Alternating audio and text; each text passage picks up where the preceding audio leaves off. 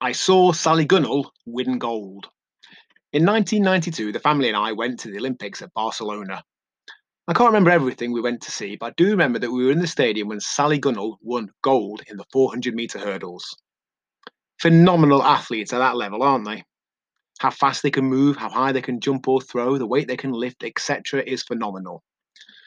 They earn that level of success with the insane amounts of work they put in. Hours and hours every day of training at mega high intensity for years on end to get them to that level. It's diminishing returns, though, isn't it? Most of us could probably run somewhere between one third and two thirds as fast as Usain Bolt with no training whatsoever, and swim as fast and as far as we might ever realistically need to. We can pick up most of the things we might want to. Amazing as the levels they achieve are, the majority of us don't need that. And the great news is the amount of effort that would go into getting our body to where we'd like it to be is a fraction of what an Olympian would need.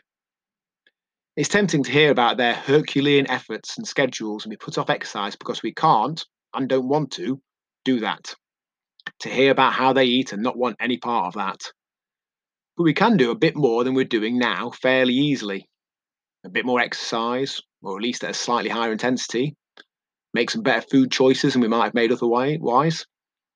Little adjustments that aren't all that noticeable but will lead us in the direction we want over time.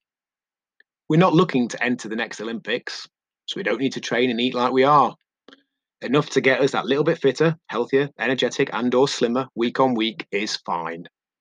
Much love, John. My sister named her first car after Roger Black, Hall.